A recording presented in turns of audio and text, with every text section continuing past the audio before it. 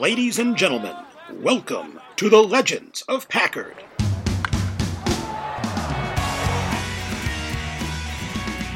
It's time for a whole new edition of the Legends of Packard podcast. I am former Sun Devil Baseball Sports Information Director Randy Polakar, and unfortunately, Jake Borup is not here this afternoon. He is feeling a little bit under the weather, but we had two great guests booked. That's right, two for the price of one. We have one of the great baseball families in the history of Arizona State athletics, the Romines, Kevin Romine and Andrew Romine. Kevin was an outfielder from 1981 to 1982, a member of the 1981 National Championship team. He was put into the ASU Hall of Fame in 1996. He had his number 12 retired by the program in 2006. He is the owner of the highest career average in ASU history at 408, back-to-back seasons of over 400, 410 and 81, 406 and 82, two-time All-American, two-time first-team All-Pac-10 player, second-round pick of the Boston Red Sox in 82, and spent 7 big league seasons at Fenway with the Red Sox.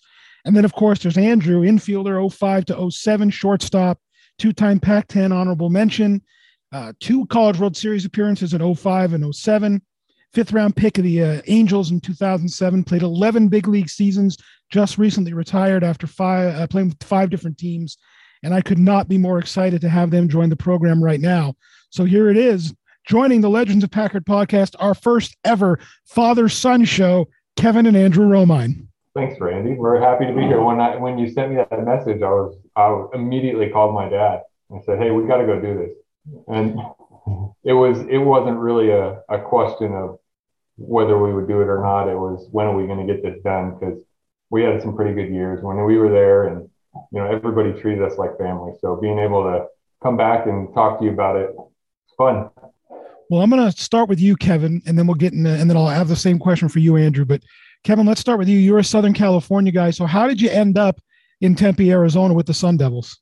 Well, back at the time I was going to Orange Coast, and there was we had a good team. We ended up winning the state championship that year. And there was like 2 or 3 guys that were going off our team. They were both sophomores that year, Donnie Hill and Chris Johnston, and a couple of pitchers that were going over there. And, the season ended and we had won it all. And after talking to those guys, we came over here and in Arizona and played in an Easter tournament, I believe. And we got a chance. We went to one of the ASU games. There was like 7,000 people in the stands. And I mean, the place was rocking, and we were watching, man, I want to play here. I want to go here, man. I said, this looks like fun. So I was talking to Donnie Hill and them, and I said, so what's going on? Why are you guys coming here? And they're like, is this the place to be? And so I went back after the tournament. I told Coach Maine, I said, hey, I want to go to ASU. He goes, really? He goes, it was my freshman year, so I guess they just assumed that I was going to be coming back.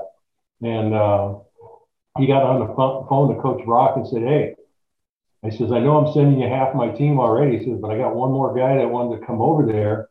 And he goes, I think you really ought to take a shot at him, or at least take a look at him, because I think he's going to be something special. So Brock and Keener at the time, they flew out and watched the practice and the game. And, next thing you know, I'm a Sun Devil.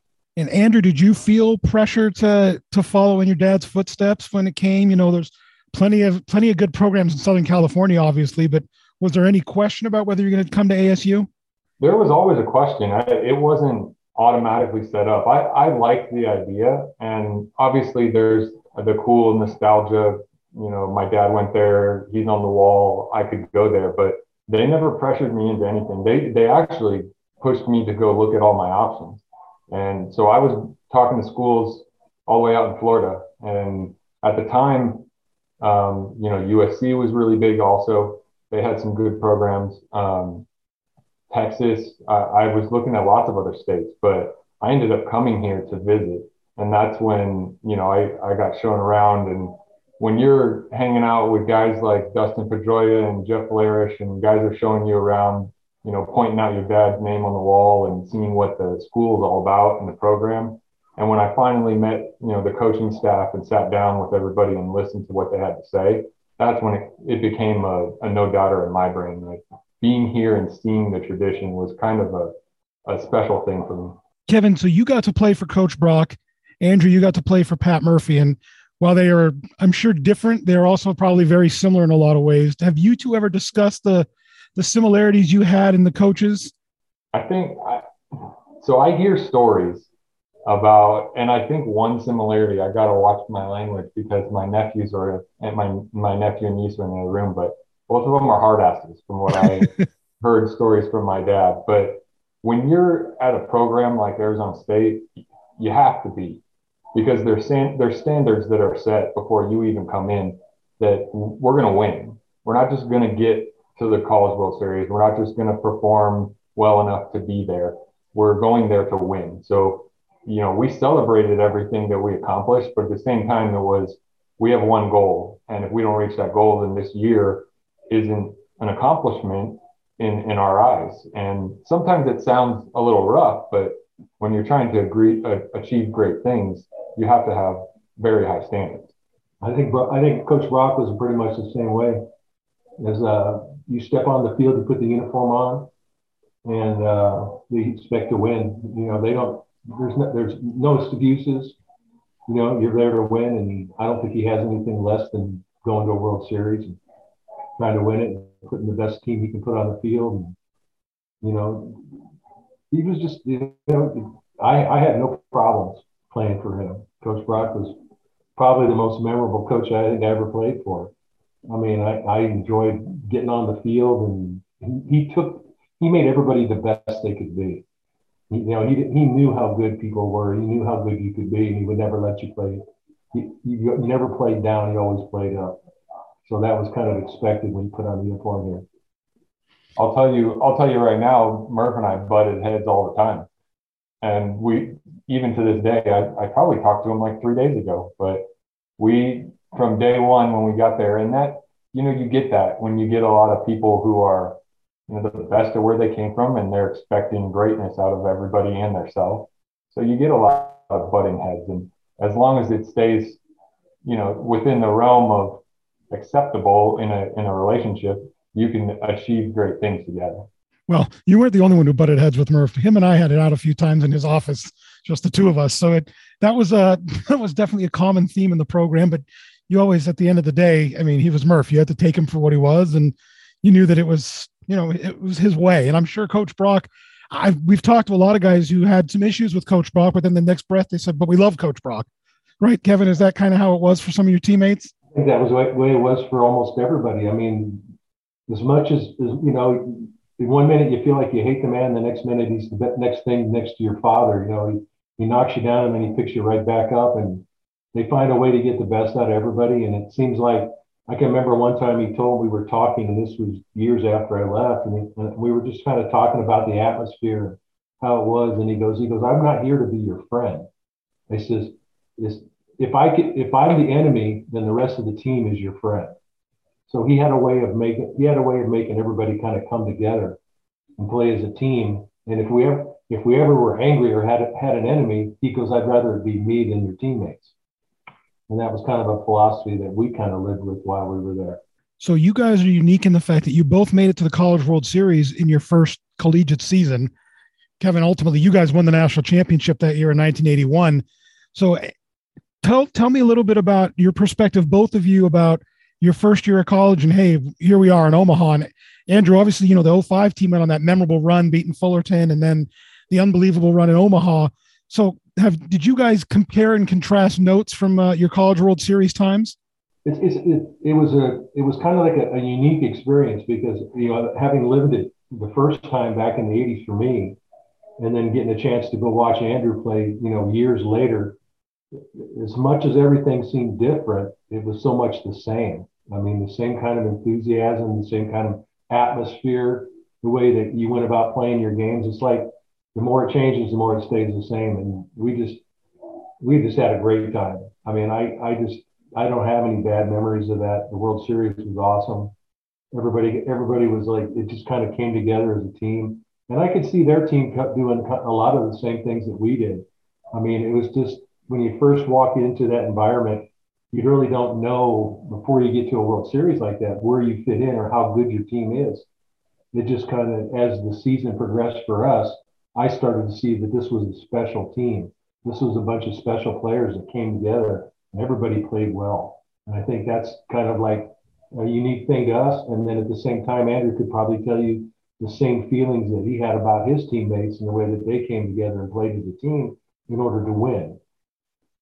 Yeah, it was an eye-opening experience just going to college in the first place. But what I got there and was thrown into was a special experience because first of all, I was a freshman. JJ and I were the only freshmen that were technically starters at that time. And everybody else was 3, 4 years in, some guys 5 years into their college experience, and they have already experienced failure and a little bit of success. So they're getting there going, this is our one shot. And I'm like, oh, I got 3, 4 years to be here and win something. And little do I know at the time, it's not that easy. You can't just expect to get back there. So those guys did a good job of bringing everybody together, kind of like my dad was saying.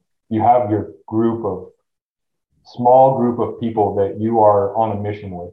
And everybody else at school really doesn't have any idea what you're going through the day in, day out grind of getting up and doing weights at 6 in the morning and then having class all day, coming back and having practice and then going to labs at night. And your life is hectic and it becomes stressful. But with that group of people that you have, your team kind of pulls you through.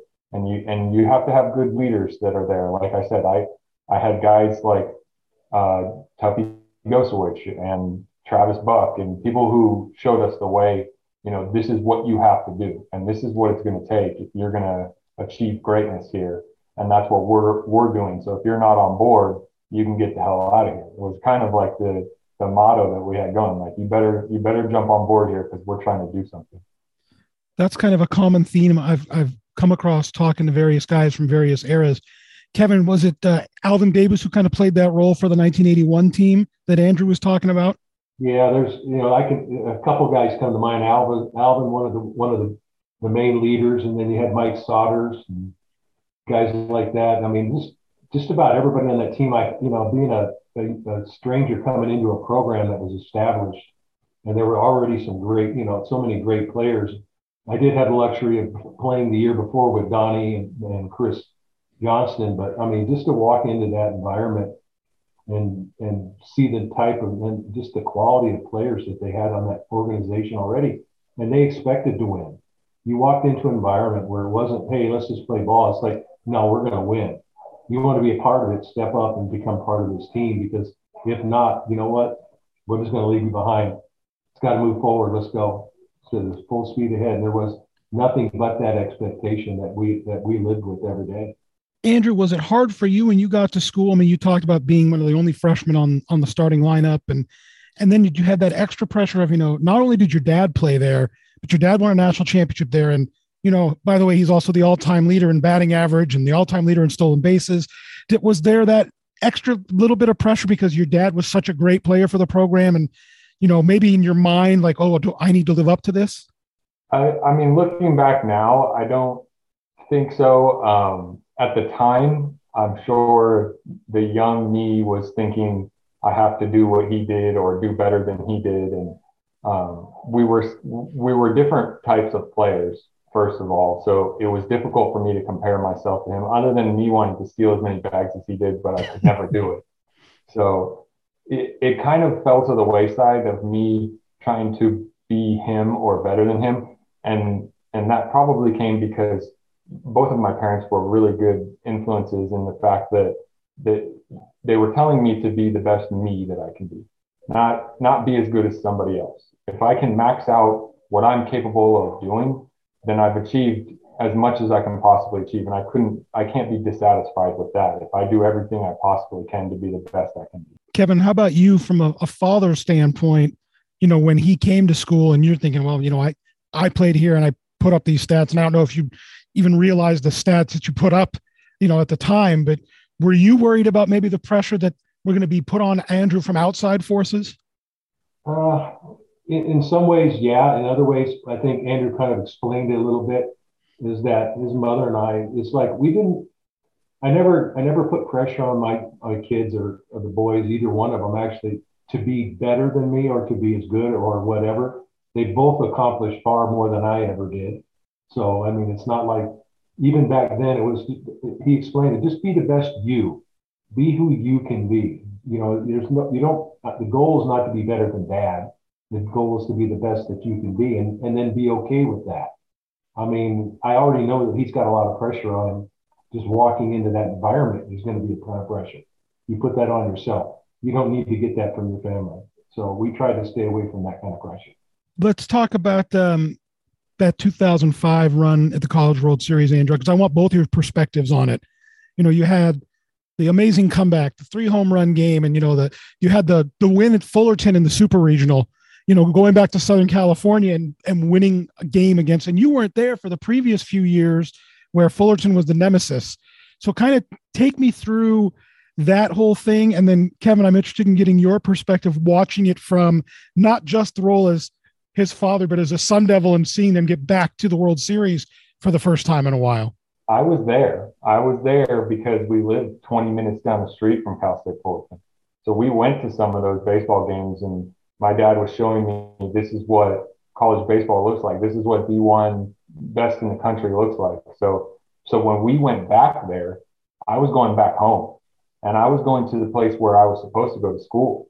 I knew those coaches. I knew a lot of those players. I played against them and with some of them.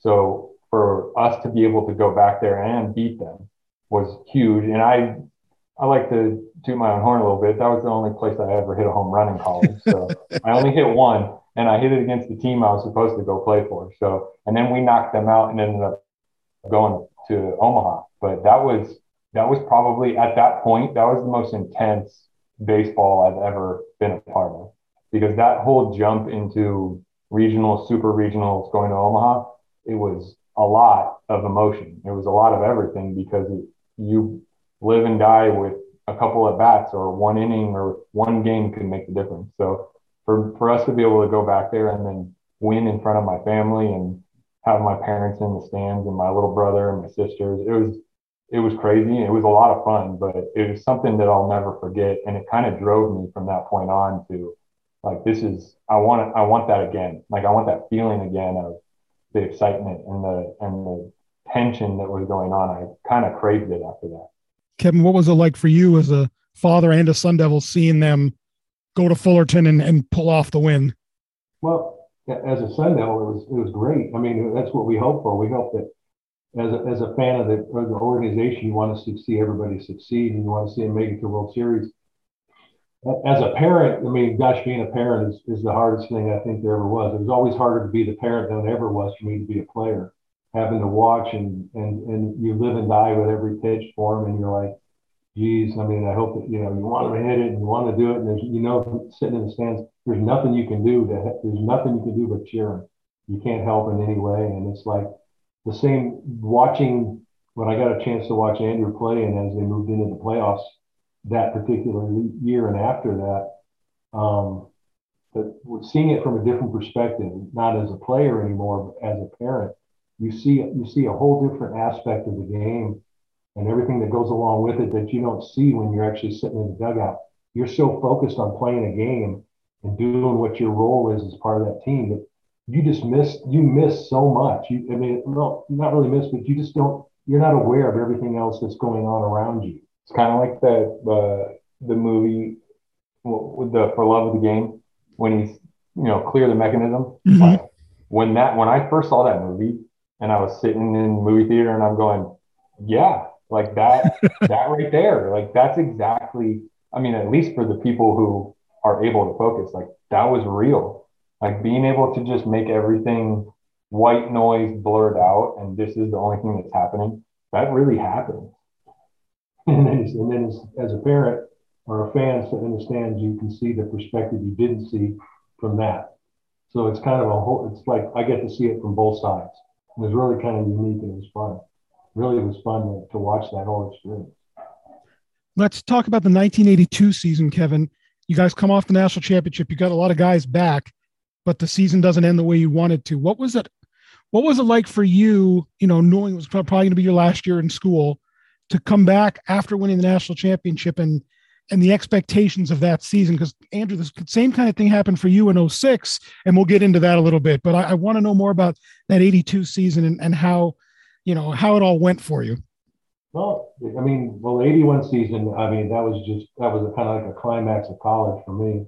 82 was, we came fresh off of a national championship, and we came back with a core group. We lost the whole heart of our team from the year before. We really did.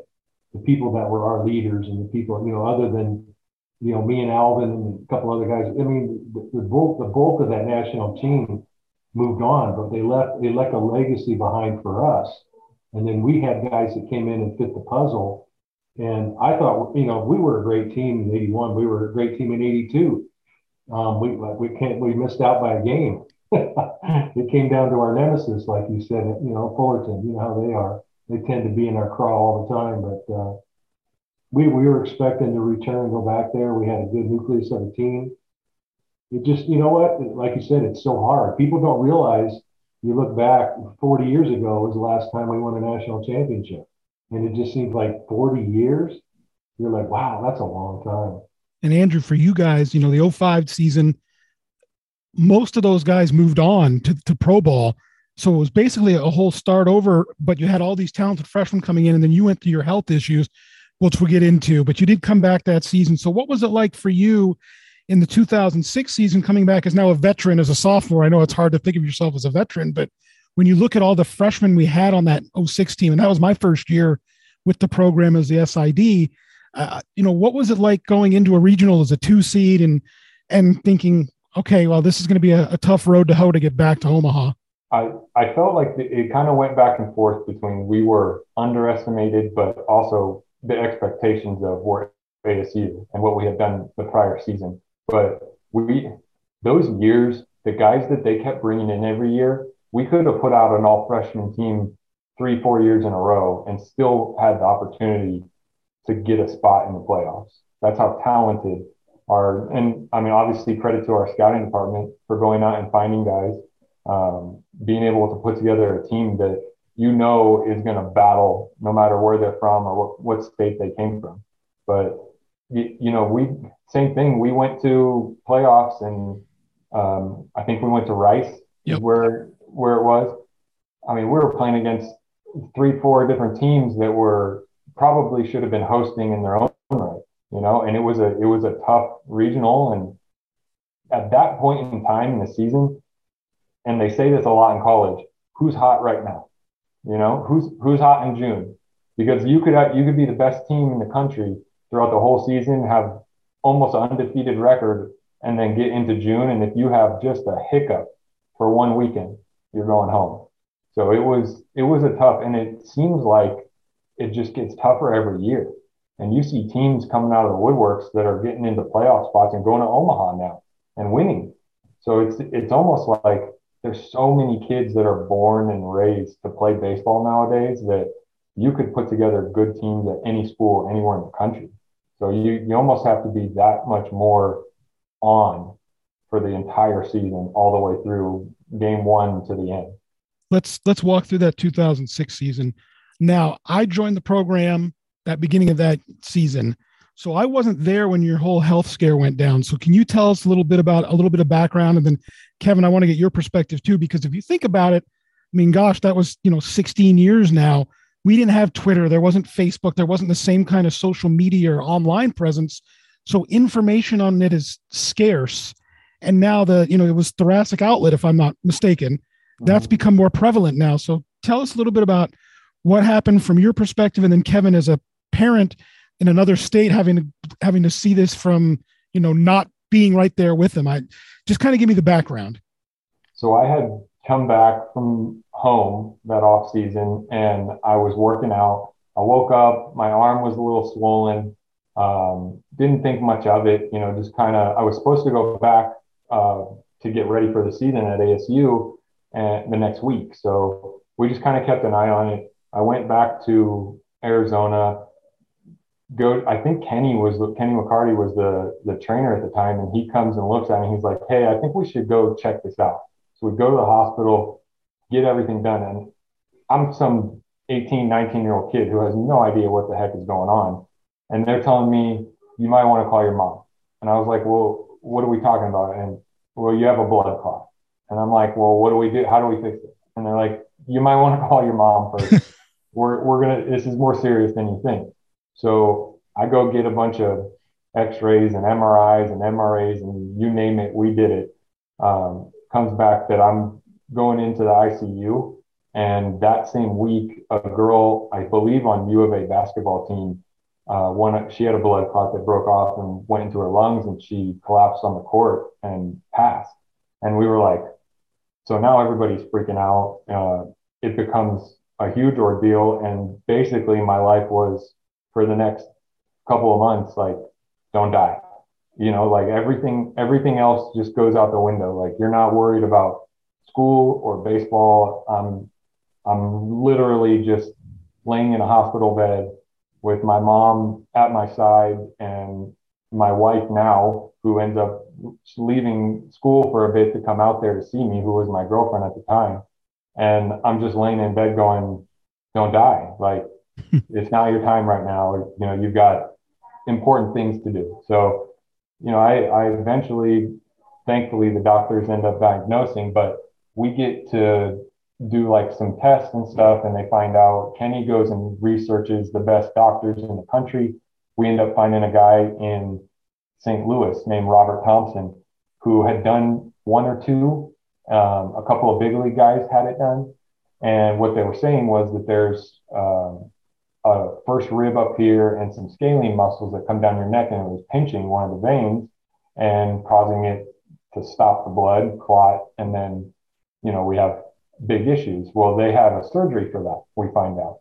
So we go to this guy and we're saying, we need to get this done. And I go on blood thinners for a month or so, prepping for this surgery, go out to St. Louis, get the surgery done. Easily the most painful month or two that I've ever been through in my life. Just taking a breath was the hardest thing in the world. I couldn't even take a full breath at the point that I got out of the hospital, but it thankfully took. And then we go back and do some more tests after a couple of months of me not even being allowed on the baseball field. I couldn't even be out there for practice because if I got hit while I was on blood thinners, then I could bleed internally and die. And it was intense, to say the least. And the last thing I was thinking about was I need to play a baseball game right now, or I need to get my homework done, for that matter. It was just a crazy semester for me. But luckily the recovery went pretty quick. Like I said, Kenny, I couldn't give him enough credit for what he did and how much research that he had done at the time to get me through that. It went pretty quick. I ended up coming back almost exactly halfway through the season. And it was right about when conference play was starting. So we were in a good position already. I came back and started playing. And the craziest part about it was once I started playing, I didn't even care if I played bad. I was just out there excited to be in a baseball uniform again and being able to play. And I ended up having the best year that I've ever had. And my numbers were better than any other year. So it was an interesting year of my life. Something I think that made me kind of who I am. It changed me, for sure. It changed me who I am as a person. My personality has become something different from before that. But like I said, it's hard to explain, all the influences that helped me through that. I mean, I can't even start to talk about my parents, or I'll get all teary-eyed and worked up, because I'm sure on their end, now that I'm a parent, having a 2-year-old, I can't even imagine that feeling of just the helplessness of not even being in the same state and not being able to help, not being able to, be there every day for me. I would cry if I had to think of my daughter going through something like that, but they were amazing and my family was there every step of the way. So I'm very thankful for everybody that helped me. So Kevin, tell us a little bit about, what was going through your head. I'm sure baseball was the very last thing on earth you were thinking about. And, so just take us through, your perspective from what happened. Well, some of it's kind of blurry at this point because it's a very emotional time for both of us, his mom and I. Once we found out that he had the blood clot, and then they're telling us, we don't know, what's the outcome. We don't know if he's going to make it. He's going all over the place. His mom's had to quit work and start taking care of and start following him around. And you know what? She's she's the driving force of this family when it comes to getting things done. I'll tell you that, because without her, squeaky wheels get the grease, and June Romine made sure everything happened that he needed to have happen. I'll tell you, being where I had to stay home and take care of 3 other kids and work. So I'm working and taking care of 3 kids, and she's out running around with Andrew, and we don't know if they're telling us we don't know if he's going to make it or not. Blood clot could go to his lungs or his heart and stop. I mean, this is a 19-year-old kid. And, they're talking about you possibly losing your son. And you're like, I mean, what's baseball? Who cares? But I think as it progressed and things got a little better and things worked out, I think baseball is what helped him get back into life. It gave him a goal, a reason to live, a reason to move on and do the things. And, people don't really realize how close we came to losing him at that point, because it was very touch and go there for a little while. And he came through it like a little trooper, and he was strong. And I don't know that I could go through something like that. It's really a tribute to him and his fortitude to keep going and want to succeed in life and not give up. I mean, you could have, in that situation like that, you could have given up at any time, and he just didn't. He just kept on going. And here he is today. He got through it, and he's just became a young man. Now he's got his own little kids, and life is good. Ignorance is bliss. When you're that young and you don't know what's going on. And your mom won't tell you the truth. No, mom never told me to. Never told me. She lied to him every day. Everything's fine. You're going to be fine.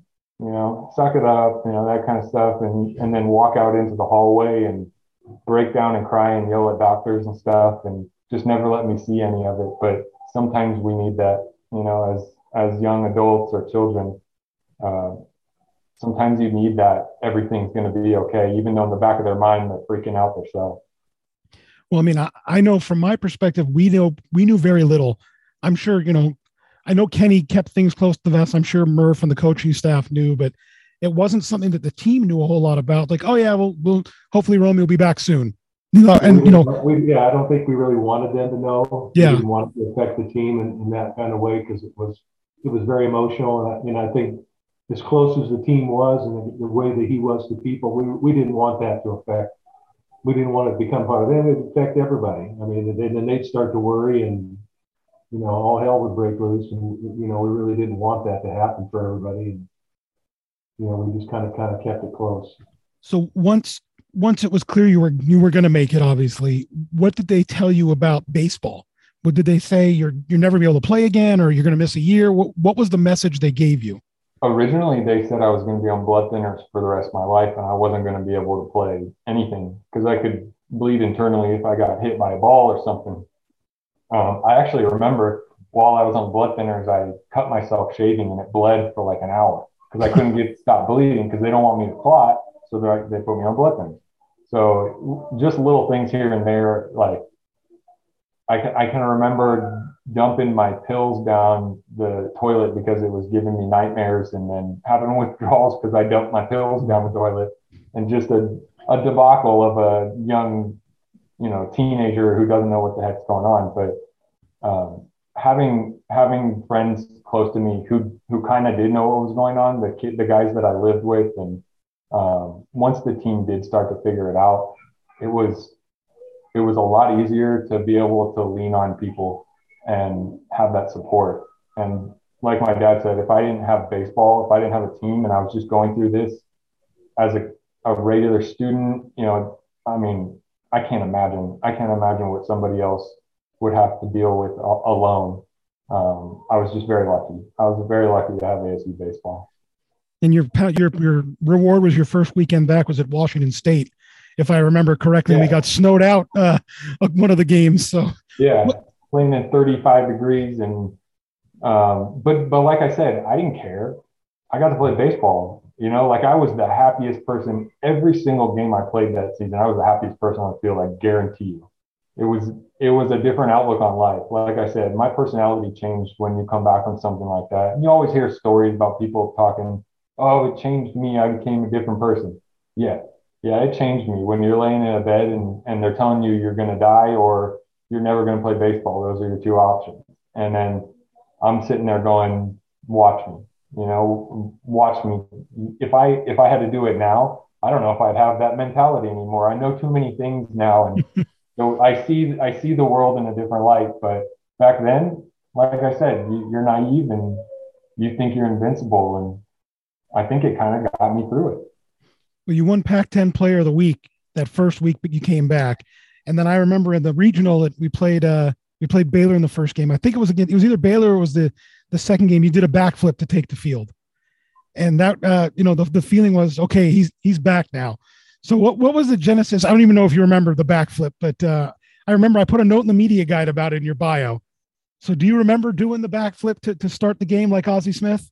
Of course, the guys made me do it. I was never a flashy player. I never have been. But when your buddies, your friends, your family, they're telling you to go out there and have fun and be you, and that comes out, and it's a good example of what you're capable of when you go out and have fun versus trying to do stuff or being worried about what people think or what your expectations are. You go play, you go have fun, and you usually get the best out of yourself. And Kevin, as a parent, what were you thinking when you see Andrew do this backflip after everything you'd been through? Were you like, okay, he's back now, but in the back of your mind going, oh my God, what is he doing? Yeah, that was kind of his signature thing. He was always Dad would say, you got to watch certain people.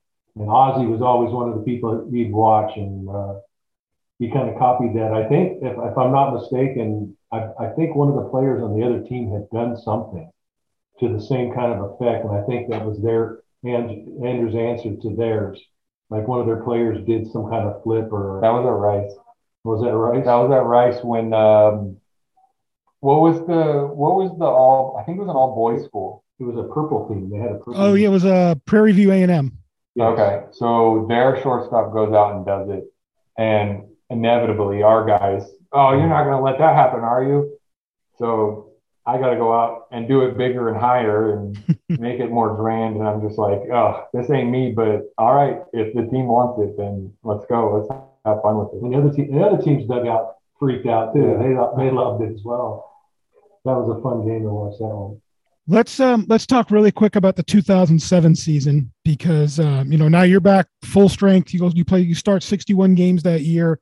We win the Pac-10 championship despite what the NCAA said. We go back to Omaha. It was the first time ASU had won the Pac-10 championship outright in like 15 years, something like that, and it kind of kicked off that era of dominance. So, what do you remember about that 07 team and what it was like seeing all those young guys? That was your last year at ASU, but you've got Wallace, Davis, and Paramore, all these freshmen who, cut their teeth the year before, and now they're showing how dominant they are. Yeah, it was interesting because those were all the big guys on the team. We got Wallace and Davis and Paramore and Rolling, and Stogie was playing second at the time. We got Tim Smith. Like, these guys were ginormous, and I'm 6'1", 185. Like, I'm not tiny or anything, but I remember looking around our locker room and on the field, and I'm going, geez, I wouldn't want to be playing against this team right now. Like, this team's a monster. And then we go out and put up the numbers we did where we were scoring 12 plus runs a game or something crazy like that. I can distinctly remember going through my first few years of the minor leagues and going, our college team would crush this team. Every level that I went to, our college team in 07 would crush this team. And I didn't see another team that was as good as that year until I got to AAA. That's how good that team was in 07. And I'll stand by that to this day. Just the talent that we had on the offensive side, like, we're not even talking about how we were the number one offense, the number one defense, and the number one pitching in the country, or at least from my knowledge. We were pretty good. And we forgot about Matt Spencer, who I think was like 6'6". He was another guy. We had an offensive line on our first 6 hitters in the lineup. That was the first year that I started realizing that kids are changing. Like, baseball is going to be a different sport. You used to see the wiry guys, more my size, and now you're seeing Aaron Judges come through and being 6'7", 200 240 pounds, but athletic at the same time. It was an odd transition, and now we're seeing a lot more of it. Kevin, I want to ask you about when they retired your number 12 at Packard Stadium in 2006. What did it mean for you personally to see your name go up on that wall with guys like, Bonds and Reggie and all the amazing names that have come through that program, and then to be able to do it? And we pushed the ceremony, I think, back to May so that, Andrew, you could be back playing. So what did it mean for you personally to see your name go up on that wall with all those greats and be able to have your son there in the same uniform when it happened? Just a continuation of a dream, I guess. And, it was nice to know. It was nice to be recognized for, having a good career at ASU, and to see your name go up on the board. And I guess Alvin and I were both there that weekend, and got to visit with him, and it was great to rekindle some old memories and things like that. And then to have your son sitting on the bench over there clapping for you, it's a very emotional time for me. And I was just, happy to have the opportunity to play there. It happened so fast that you look back and you say, wow, where'd all the time go? And then all of a sudden your son's playing there, and you're like, wow, this is really special. 25 years, was it? Something like that, yeah. What was Packard Stadium like? You mentioned a little bit when you came to watch when you were at Orange Coast. What was it like playing in Packard? I'm going to ask both of you, but Kevin, for you, what was it like playing at Packard in 81 and 82, kind of when Packard was at its height? You mentioned the 7,000 people a game, and what kind of home field advantage did it provide for that team? Oh, I can tell you wouldn't want to be the visiting team coming into Packard. I can tell you that right now. I don't think anybody that I'd ever talked to felt comfortable coming in there to play. It's just not somewhere you wanted to be, because you got 7,000 screaming fans, and that was my first taste. I mean, I went to high school. There's never anybody at your games, and junior college is not much different. It's just kind of games are played, and 40, 50 people around. But you walk into a Packard Stadium that's just full, and people standing down the lines. You got 6,000, 7,000 people there for every game of a weekend series, and it's like, sure isn't hard to play in front of that kind of crowd. I'll tell you that. Hey, didn't you say that the drinking age was lower? And it was at 18, probably 18, I think, when we were playing back there. So you had a lot of younger students enjoying the games a lot earlier. Not that it stopped anybody when I was there from drinking. It's ASU. Come on. It might have been 19. And Andrew, how about for you? I mean, especially that 07 team, they were dominant at home. I mean, we did not lose very often. I think we lost 3 games at home in 07. So what was it like playing? And in 05, we hosted the regional, the newly remodeled Packard.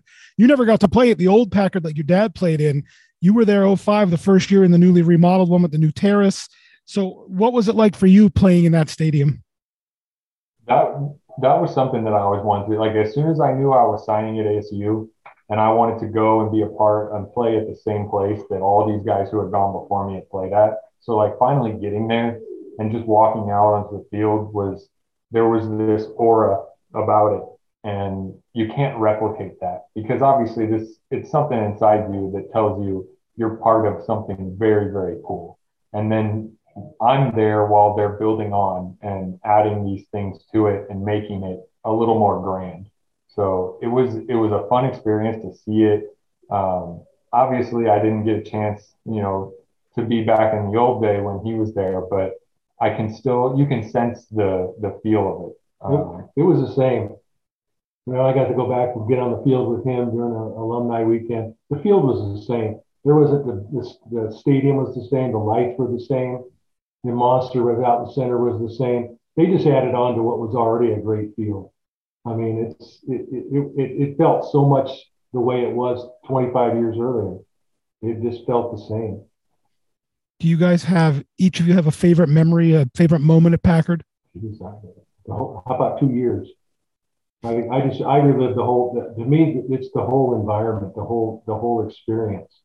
There's not any one single moment that stands out in my head. I got a moment for you. Which one? And this, you'll probably not even think that this would be the moment. I don't know if they still do it, but the alumni game, and we got to play an alumni game against them when those guys came back, and my dad put on a uniform and played a baseball game against me that actually was a real baseball game.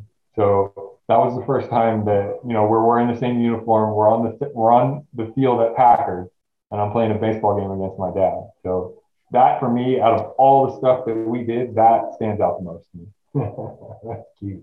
Packard Stadium has so many great memories, and I think for everybody. So I think you guys would agree. It's a special place, and there was never quite a home field advantage like Packard Stadium, right? Yeah. I think, and Andrew would agree too, we hated to see it go. I still look every time, we live here in Phoenix now, and every time we drive by the school, I'd look at the light, I'd look over at the field. The lights are still there. It's still in existence. It's still there. And it always will be for us. Andrew, you got a different clubhouse than Kevin you had. But the clubhouse, I'm sure you both had stories. Andrew, you had to deal with the flooding, and you probably had the cats, Kevin. But there was just something about Packard Stadium that everybody has a different story, and everybody had the same experience, yet it was a different experience. Well, my experience, my first year there, my sophomore year, the year we ended up winning it, our locker room was in the basketball gym. We actually had lockers in the basketball gym. We had to walk across the parking lot in our cleats to the field. And then after that year, after we won the national championship that year, they actually built us a locker room underneath the stadium out of cinder block that was about 20 by 20 for 40 guys. So we stepped up in the world. We won the national championship. We got a brick house. So I said, at least we didn't have to walk across the parking lot this time. Not quite what Andrew got to go, that luxury box that he got to call a locker room. He told me when I took my visit, he was like, I had to walk across the parking lot in cleats to get to the field, and you guys get is basically that's a house. That's a big league clubhouse they got. Oh yeah. We just nothing. We had little gym lockers across the parking lot. That's better than some big league clubhouses. I would agree. All right, I'm going to ask this for both of you. What was your favorite team to play against, and what was your favorite road trip? Oh man, favorite team to play against. My favorite team to play against was U of A. That was always. They were really good those years that I was there, and obviously the rivalry. You can't beat the rivalry of ASU U of A. But the fans, man, they were mean. They were mean. They would go look up stuff about your family, and they would yell at you while you're hitting. And I can remember just like being on deck, like, man, can I just disappear right now? Because I don't want to hear what they have to say next at bat. This is going to be terrible. But I mean, that made the series that much more intense, and it was so much fun. I think my favorite road trip, I don't know. I'll have to think about that. I always like my favorite road trip in Team Value. I like to play against SC. Because I got to come home, I got to see the family, and there was just something about that stadium that was just fun to hit in. I enjoyed crushing SC. There was no other fun time than beating up on SC and all their money and all the kids from this area that used to kind of frown on you because you went to ASU, you're a traitor. And so there wasn't anything more fun than beating up on them, which we did quite often, I might add. I mean, in fairness, you were a 408 career hitter in college, so you kind of hit against everybody, right? Well, but maybe I hit a little more against SC because I enjoyed beating them so much. It was fun. Kevin, do you look back at your career and look at those numbers and go, man, was that real? I mean, there's only two guys who's ever had back-to-back seasons of over 400, and you were the first. The other one came along 20 years later or 25 years later in Brett Wallace. Do you ever look back and go, wow, I was a pretty good college player? I mean, you stole 86 bags, which is the most ever in the history of the school also. I mean, your name is still up there on a lot of those lists. Do you appreciate that now, all these years later? Maybe more now than I did then, because at the time you're just playing. I mean, I don't know. You kind of expect to do. You don't say, okay, I expect to hit 400, but you expect to go out and get a hit every time you walk up to the plate. I don't think that I ever had an expectation less than that. I mean, you get out, you get angry. It's like you don't want to get out. So in some ways, it's like, yeah, I expected to get a hit every time I walk up there. And then you look back on it and say, you know what, 400 is pretty good. but I can't remember them all. I can't remember all the hits or anything. It's just kind of like, wow, when you get done with the day or you get done with the season and it totals up to what it does, and you're like, yeah, that's not too bad. And then it stands the test of time. And I think people don't run as much as they used to. I think the art of space stealing has kind of really gone away from the game. I think the way it's progressed, the way it's evolved, especially through Andrew's career in the big leagues and playing pro ball, it evolved from one type of game to another. And it's really, the running game has really gone to the wayside. And it seems like it's become much more of a statistical or a power game than it ever was. Back when I was playing, you get a guy on, bunt him over, get him in. Like Sparky used to say, pitching and 3-run home runs. And that's how you win games. Today it's like they get up there, everybody wants to hit a home run every time. That was kind of started by that 07 team where we just hit 3-run home runs every other inning, it seemed like, right, Andrew? Yeah, you just tell me and JJ to get on base, and then everybody else goes and tries to hit a home run. So we were ahead of the game. It worked. Yeah, it did. And let's talk about the pro careers. I mean, Kevin, you had a very successful big league career with Boston. Andrew, you played 11 seasons in the big leagues. So was your dad somebody you could lean on? Well, that says nothing of your brother Austin, who's also a big leaguer. And, do you get on him for not coming to ASU and for going straight to the pros? No. No, man, go there. I mean, that's the goal, right? As a kid, when you're coming up playing baseball, you want to make it to the big leagues. I don't know a lot of people that say, I want to get to college ball and stop there. So your end goal is always big leagues, and as it should be. But if he had the, and it's different for everybody. I wouldn't say that everybody should skip college. Obviously, it was good for me. I think that was the best path that I could have taken. But for my brother, I think that was his path. That was the way that he was supposed to go, and it made for a better career for him. Kevin, what was it like to see both of your boys play big league baseball? I mean, for somebody who played in the big leagues themselves, and then to see your sons go on and have that success as well. Obviously, it had to be amazing, but then to be able to see them not only play on the same team, but to see Andrew pitch to Austin at a big league game at Wrigley Field. Just take me through those emotions when that happened. Well, it's almost undescribable because you go through the career yourself, and then you get a couple of boys and you raise them and they play ball, and you hope that you don't push them. I never push them. I didn't say you have to play ball, but if you play something, you play it the best you can, and if you start something, you finish it. And if it so works out that this is the path that your life takes, and you guys have the opportunity to get up there, and God bless them with the ability to do it, like their mom said that they got all their talent from her. So I have to agree with that. I can't argue that point. So since I have to take their mom's talent, at least it gave me an opportunity to try to add to that ability that their mom gave them, and hopefully put them my goal was to put them in the best position that I could to succeed at who they are, what their pros and cons are, what they do best, and try to make it the easiest route for them to make it. And watching them, I think the first time we got to see them on the field together in the big leagues was there in Anaheim when Austin got called up. I guess the season had just ended in the minor leagues, and Austin was out shopping or something with his mom, and Girardi came over, got a hold of Andrew and was trying to get a hold of his brother because they were trying to call Austin up, and then to get to see them both on the same field at the same time, and I guess it's every father's dream to see their son succeed like that. And I really can't describe the emotions that I had that time, because they really were at that time, and they are now, indescribable for me. Just the sheer joy of a father to see his son succeed it was enough for me. Andrew, what was it like to be able to be a teammate with your brother and actually pitch to him in a game? Considering you're not a pitcher, it's so unique. Hey, I've got like 8 or 9 appearances. All right, that's true. Hey, back in the day, we'd be listing you in the ASU baseball media guide as a big league pitcher. So that's true. What I'm talking about. I've hit my fair share of batters, and I've given up home runs. I'm a pitcher, man.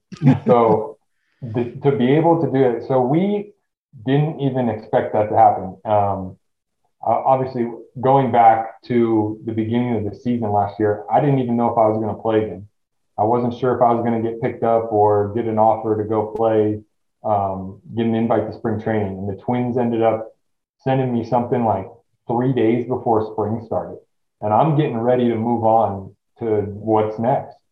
And I go out to spring. I have average spring, nothing crazy. They tell me they're not sure what they're going to do with me. And so we ended up going over to the Cubs. And the Cubs, I think, had this idea in their head already. I think Jed was already kind of talking about it with his people, and we had spoke to them a couple of years prior before about signing with them. And I ended up not going that direction. I went to the Phillies in 19. So I go to the alternate site. My brother gets hurt in spring training. So he ends up not coming back until he tried to come back again, got hurt again. He didn't come back until the day that I ended up pitching to him. He had just got called up, and it only happened because Contreras got hurt, and we didn't have another catcher on the roster. So they called my brother from AAA, and he was supposed to be doing 3 or 4 more days of rehab there before he came back. Well, they called him up, said, "We need you now. You're ready to go, right?" And my brother's like, "Sure, I guess, whatever, let's go." So he comes up. I'm not sure I think it was a day game. So we're getting started early. I'm playing that day. I said hi to him briefly before the game because he had just flew in. And so I go out, we play, we get crushed by the Brewers, and I come back in the 8th, and Ross is going, "Hey, I think you're going to throw, you've thrown before. I know you have, so just don't hurt yourself." And I was like, "I'm good. I know what I'm doing. We're fine." So I go out there and I jog out to the mound, and I look over and my brother's jogging out in his catcher's gear. He wasn't supposed to play that day. He was just there, in case, it's something that happened to the starting catcher. And he comes jogging out, and I start going, "All right, 1's a fastball, 2." And he goes, "Just throw the ball." And I was like, "Okay, go ahead." So he gets back there, the first pitch I throw him is a knuckleball, and he kind of like catches it and looks at me, and I go, "You should have waited for the rest of my pitches. I was going to let you know I had more." So the rest of the time he's just going, "Come on, throw them." And I'm tossing knuckleballs up there, and I'm looking around. And the cool thing about that whole situation was myself and probably my wife are the only people right now at this moment who know that this is it. There's a couple weeks left in the season, and I know I'm done. I know I'm retiring. I wasn't going to play baseball the next year. This was the last baseball I'm ever playing in my entire life. And I'm looking around, standing on the mound in Wrigley like a movie, thinking, I'm playing backyard baseball, throwing knuckleballs to my brother in Wrigley against the #1 team in the division right now, and I'm getting people out. Like, this is weird. This is a crazy story tale, like fairy tale that we got going on right now. But not too many people in baseball get to have that awareness of, in the moment, like, this is it. Like, I'm going to soak this up and just be as happy as I could possibly be throwing baseballs to my brother in Wrigley. And I know I'm going to be sitting on a couch done with baseball in a month. It's amazing. It really is amazing.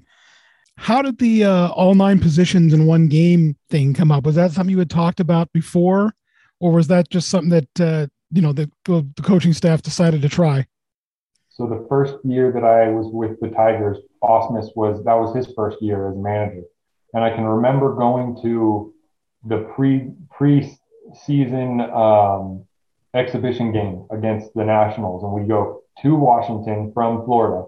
We were supposed to play one game there against them, and we got rained out. So we go back to the hotel.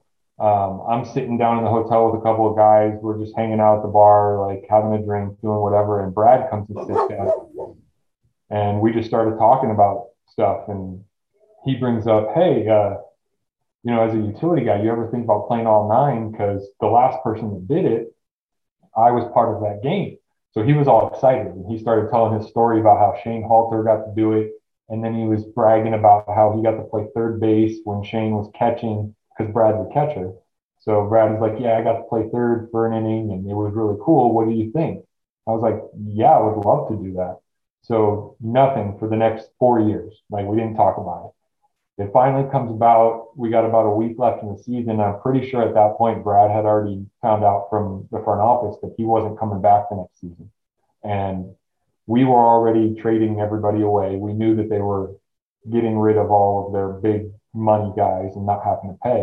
So Brad comes to me and goes, "Hey, you remember that conversation we had? You want to play all 9?" I was like, "Absolutely, let's do it."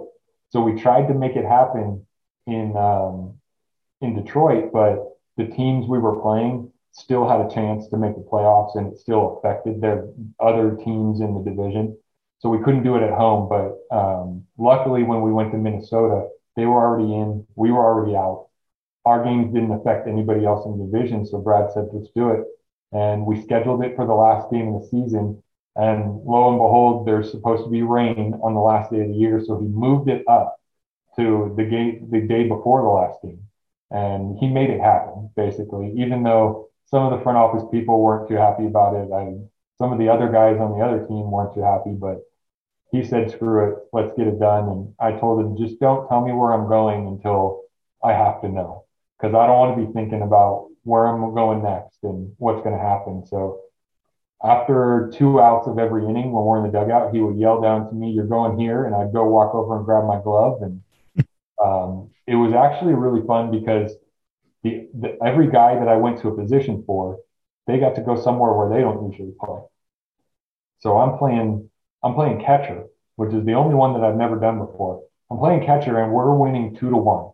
And I'm trying not to let somebody hit a home run or steal a bunch of bases or anything, because I don't want to lose this or give this guy an earned run. And I told our catcher, while he's playing second base, he's going to give signals to me for the signs. So I would throw the ball back to the pitcher, and then I would look, and he would have his hand down in his side like this for a fastball. If it was like this, it was a slider. And if it was like that, it was a changeup. And so I would throw it back and I'd look at him. And then I'd go down and give my signs and pretend like I knew what I was doing, which I had no idea what I was doing. Did you have your own catcher's glove, or were you borrowing the starting catcher's glove? No, so I had borrowed my brother's catcher's glove, which he gave me one of his old gloves, which I still have. And then I was using James McCann's face mask, and pretty much the only thing I was buying was the gear. Mizuno sent me some gear because I told them, "Hey, I need some catching gear so I can go catch bullpens throughout the year." So I had gear for that. But yeah, so I got to piece together some equipment, and I still have all that stuff. It's in the office. And like 10 years from now, you can go to baseball card shows and sign photos that say all 9 Romine on there, right? So that was one of the cool things after the game. I went and I signed down the lines, and I stayed for a while. I brought my family down onto the field in the dugout. And while I was signing, one guy goes, "Hey, can you write all 9 Romine on there?" And I stopped and I looked at him. I said, "That's probably the coolest thing that I'm ever going to hear in my life. So I'm stealing that phrase." And I did that from then on. People started asking because they see it on 1 or 2 cards, and now everybody wants that on there. And when that season ended, I went back and I told my wife in the hotel, I said, "When I'm done, I'm opening up an all 9 Romine baseball academy, and we're going to use that name." And that's pretty much what we've done. We basically, when the season ended, my dad and I have gone and we put together a little baseball academy. We're starting up the all 9 Romine baseball lessons and camps, and we're headed in the direction of getting some warehouse going and a whole department of baseball and teams and camps and stuff running. So it grew into something bigger just from one guy saying, "Hey, can you sign the card like this?" You never know, right? You don't. All right. So Andrew, you mentioned that you retired from professional ball. So tell me a little about you. You mentioned the All 9 Academy. What else are you doing now in retirement? So I got our lender, who was a college or a high school coach for me in summer ball. He sends me a link and he goes, "Check this out." So I click on it, and it's a class to go get my lending license, become a lender. And I was like, "Just hold on. I'm going to play one more season. Let me finish baseball first." So I go and I take the exam and I passed it. And after this year, come October, I was like, I gotta jump in now because I don't want to get complacent and lazy, and I got to start working. We're all going to have to get jobs eventually when we're done playing ball. So I figured, why am I going to wait? Let's get going now. And I jumped in with Lend US, and I've been doing mortgage loans and making phone calls to people and living on my phone and computer these days. So I'm getting into that social media world, which I never had any, but I'm figuring it out. My wife is helping me. So we're out there helping people get some loans, and and getting them into homes and refiring their houses right now. How do they find you on social media? Ooh, social media, All Nine Romine. It's the same on all of them. So All Nine Romine on Twitter and Instagram, Andrew Romine on Facebook, and you can send me your information and we'll get you going. There you go. Well, good luck with that, and congratulations on your retirement. And Kevin, you got 2 big league ball players in the family to go along with yourself. So it's a pretty successful run. You're like the Archie Manning of baseball. There you go. Got the legacy living's on. Maybe we'll get another one. I got a couple of grandsons, so. Hey, you never know, right? Future Sun Devil. I cannot thank you guys enough for spending some time with me today. I'm excited to get college baseball started again. We don't know when Major League Baseball is going to get started again, but ASU starts in less than a month now, and it's great that you guys are here in Arizona, and hopefully we see you out there at Muni at a couple of games this year. We'll try to take in a few, and hopefully they'll turn it around and we'll see them back in Omaha this year. What do you think? Yeah, it's time. I mean, the fact that we haven't been to Omaha since 2010, it's too long. Hey, we got a Sun Devil back in there, so Willie's going to turn this thing around for us. And T-Buck's back, so we'll get to see Travis and catch up with those guys, but it'll be fun. I'm sure we're going to go out and catch something, maybe here in the opening weekend or something. Well, I know nobody cares more about this program than Willie Bloomquist. We've had him on the show, and I've talked to him just one-on-one, and he's so passionate, he's so fired up, and he's so proud to put that uniform back on. And gosh, we all are. We talk about it all the time, and we're talking to Graham about it. It's like, man, ASU's got to get back on the board, man. Yeah, Willie's going to do it for us. It's nice to see alumni coming back around, which absolutely. It really brings the tradition back to the school and it gets the program pumped up to see everybody back at the school. Well, I don't know if you guys heard, but Graham told me this week they've sold more season tickets this year than any time in the last 15, 20 years, as far back as they have those records. This is the most season tickets they've ever sold. I bought a pair, even though I can get in whenever I want to. I bought a pair. I want to support Willie in the program and take the boy out to a few games. So it's going to be a good time to be a Sun Devil baseball fan again, I think. Let's go. Let's go Devils. Absolutely.